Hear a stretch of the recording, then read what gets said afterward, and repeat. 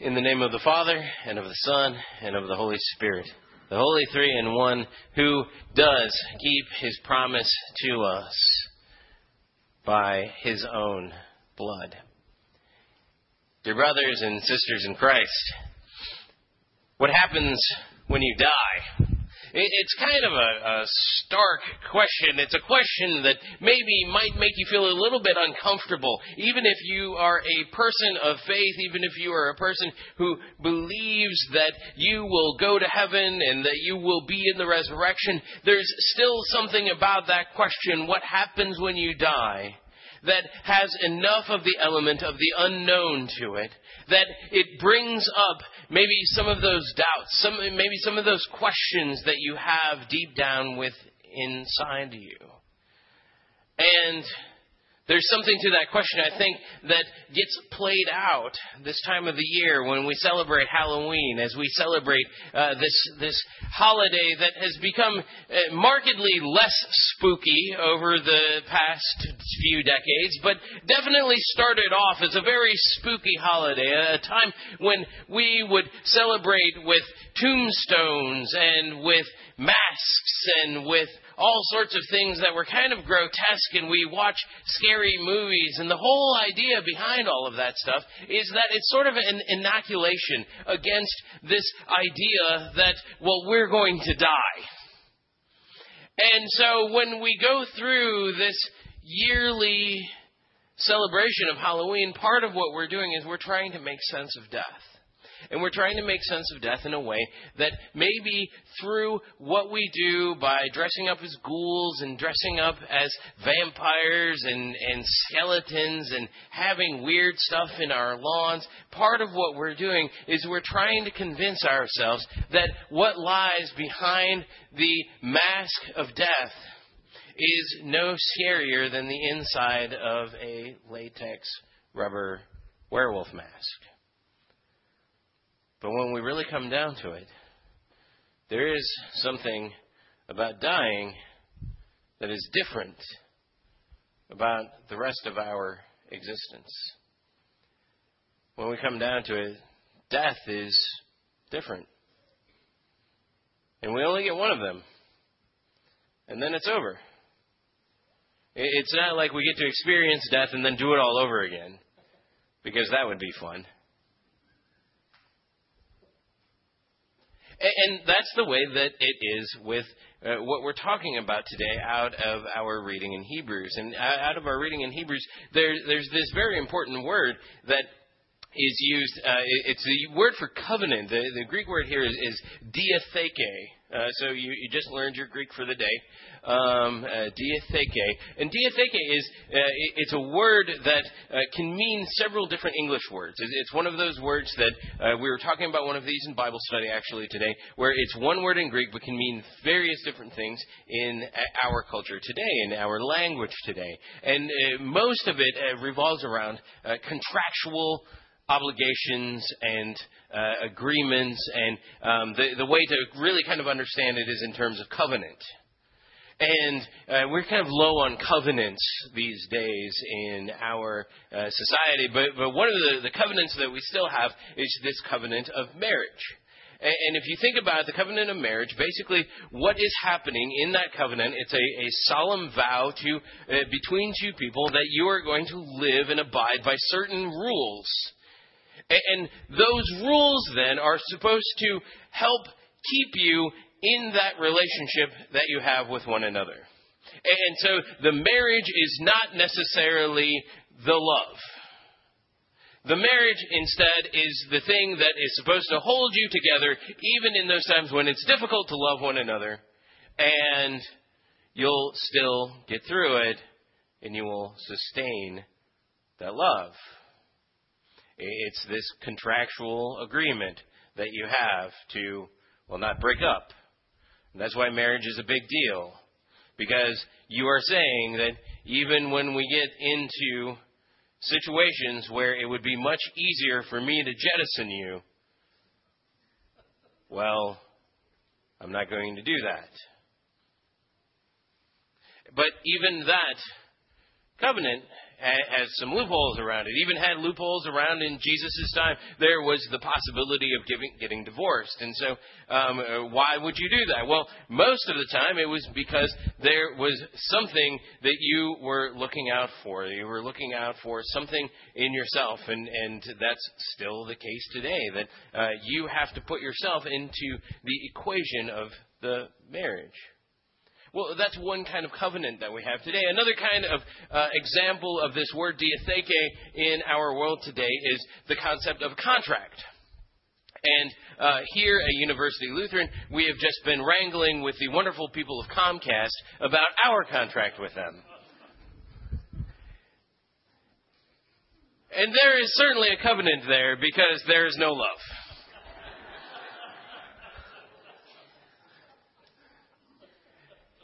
However, we have an agreement that requires us to have this relationship with one another where we pay money and they give us a certain amount of service. And that's what we're kind of working through right now is how much money versus how much service. But we have this agreement with one another. And both of us, both parties, still have something to gain and something to lose in terms of this agreement. We still have something where we're looking out for ourselves. And that's why we're trying to renegotiate that contract currently with Comcast, is that we think that we have a place to stand where we might actually get some more service from them. And so that's another kind of contract, another kind of covenant. It's this thing where there's a little bit of back and forth. And the whole idea is that we have this thing that guards our relationship. Because all of a sudden, it's not like I can just say, well, see you later, Comcast, I'm going someplace else. Because they will say, no, you have a contract there, buddy. And so it guards that relationship. Well, there's another kind of use of this word in the translation of this word diatheke that actually doesn't have that. That is actually a little bit different. And that is the use of this word in terms of it meaning a will, as in like a last will and testament. And that's a different kind of usage. Because if you think about what you're doing in a will, you quite literally are no longer a part of that relationship. It is you completely liquidating anything that used to be attached to you. And so you no longer have anything to gain out of the relationship. All of a sudden, in a will, you have this new kind of contract, this new kind of covenant that says, well, I stand nothing to gain. And so simply what I am going to do is I am going to give all of this stuff away. And we have several examples of movies and other things that have come up in our society where people have tried to put conditions into their wills. One of those that happened recently in Japan is a very wealthy woman who was dying of cancer. She was about 65 years of age. She was dying of cancer, and she got very sort of spiritual with this feng shui master, which I always thought was just about furniture, but apparently not. And what she did was she actually rewrote her will so that she would give all of his money to him, which was millions and millions of our American dollars. And in return, he promised her that if she gave him all of that money, that she would have eternal life.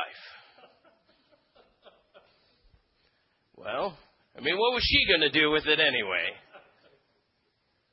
And I think we get into a little bit of that, maybe not with feng shui masters, but we get into a little bit of bargaining with God about, well, if I give you something, what are you going to do for me? And sometimes we look at God and we think that God is doing the same thing to us. We think that God is saying, well, I'll give you eternal life, but out of that, I need some bulls and some goats. Because that's what he was saying in the Old Testament, right? That's what they're referring to in Hebrews. is that God established this covenant, this relationship with the people of Israel, and then out of that covenant, out of that relationship, there was supposed to be this promise keeping. That's why Moses, in our reading from Deuteronomy, what we have here is the beginning of him really sort of telling the people the law once over, so that they can say once again, yes, we're ready to renew our contract with God. We're ready to say that we're on the line for this stuff.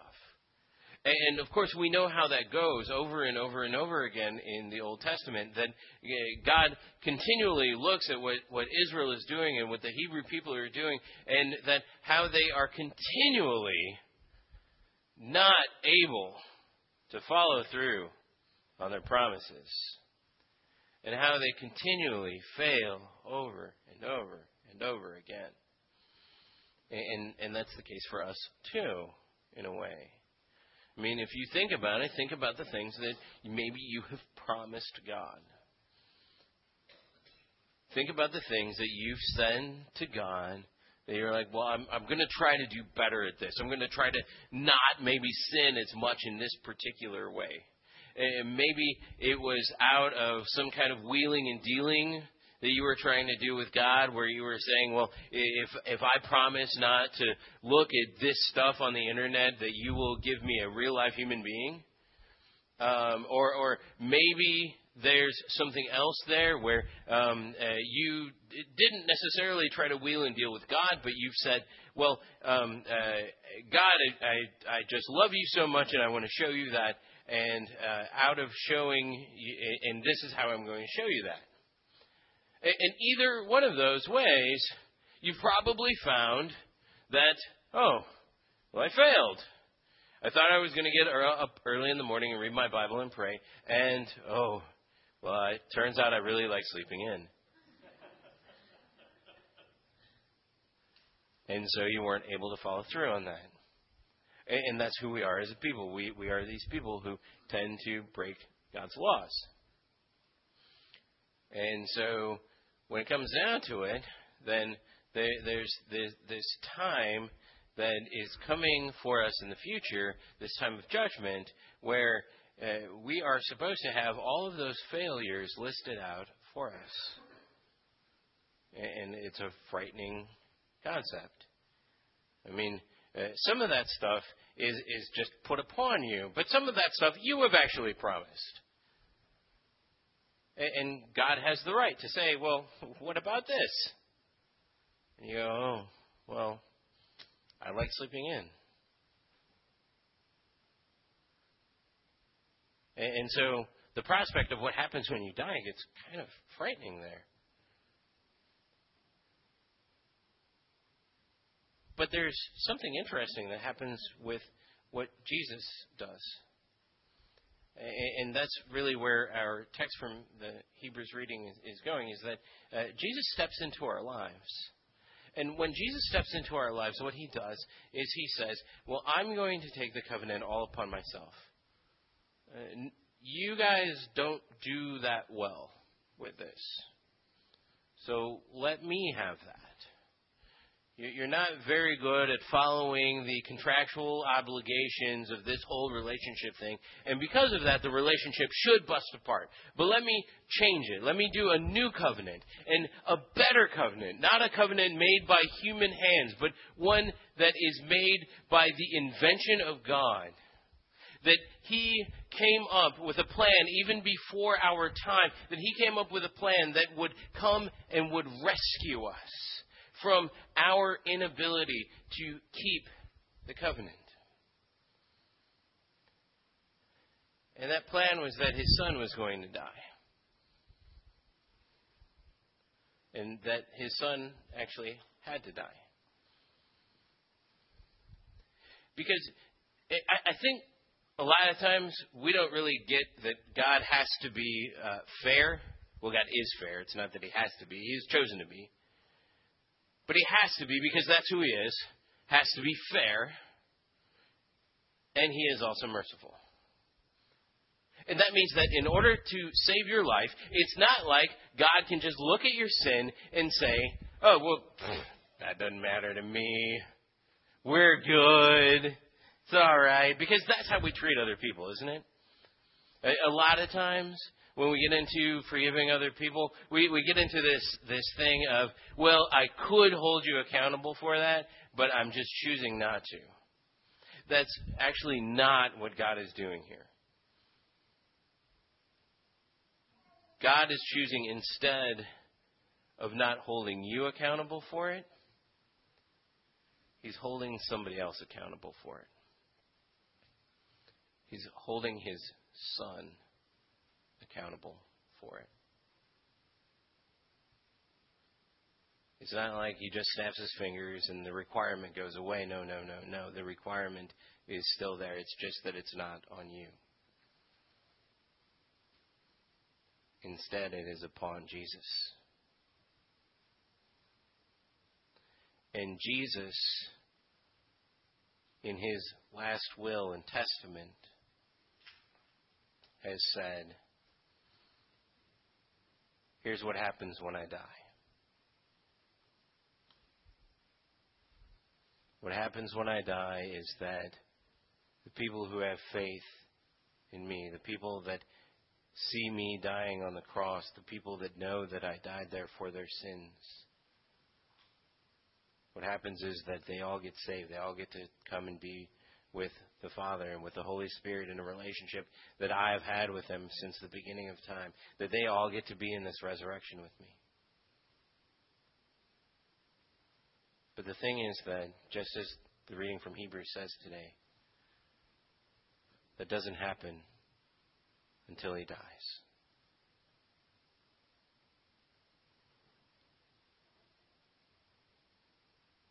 And on this day, when we celebrate All Saints' Day, on this day when we think about all of those who have died before us, those people that maybe have included us in their wills, those people that have gone on before us, that what happens when they die is that they get to go and be with Him.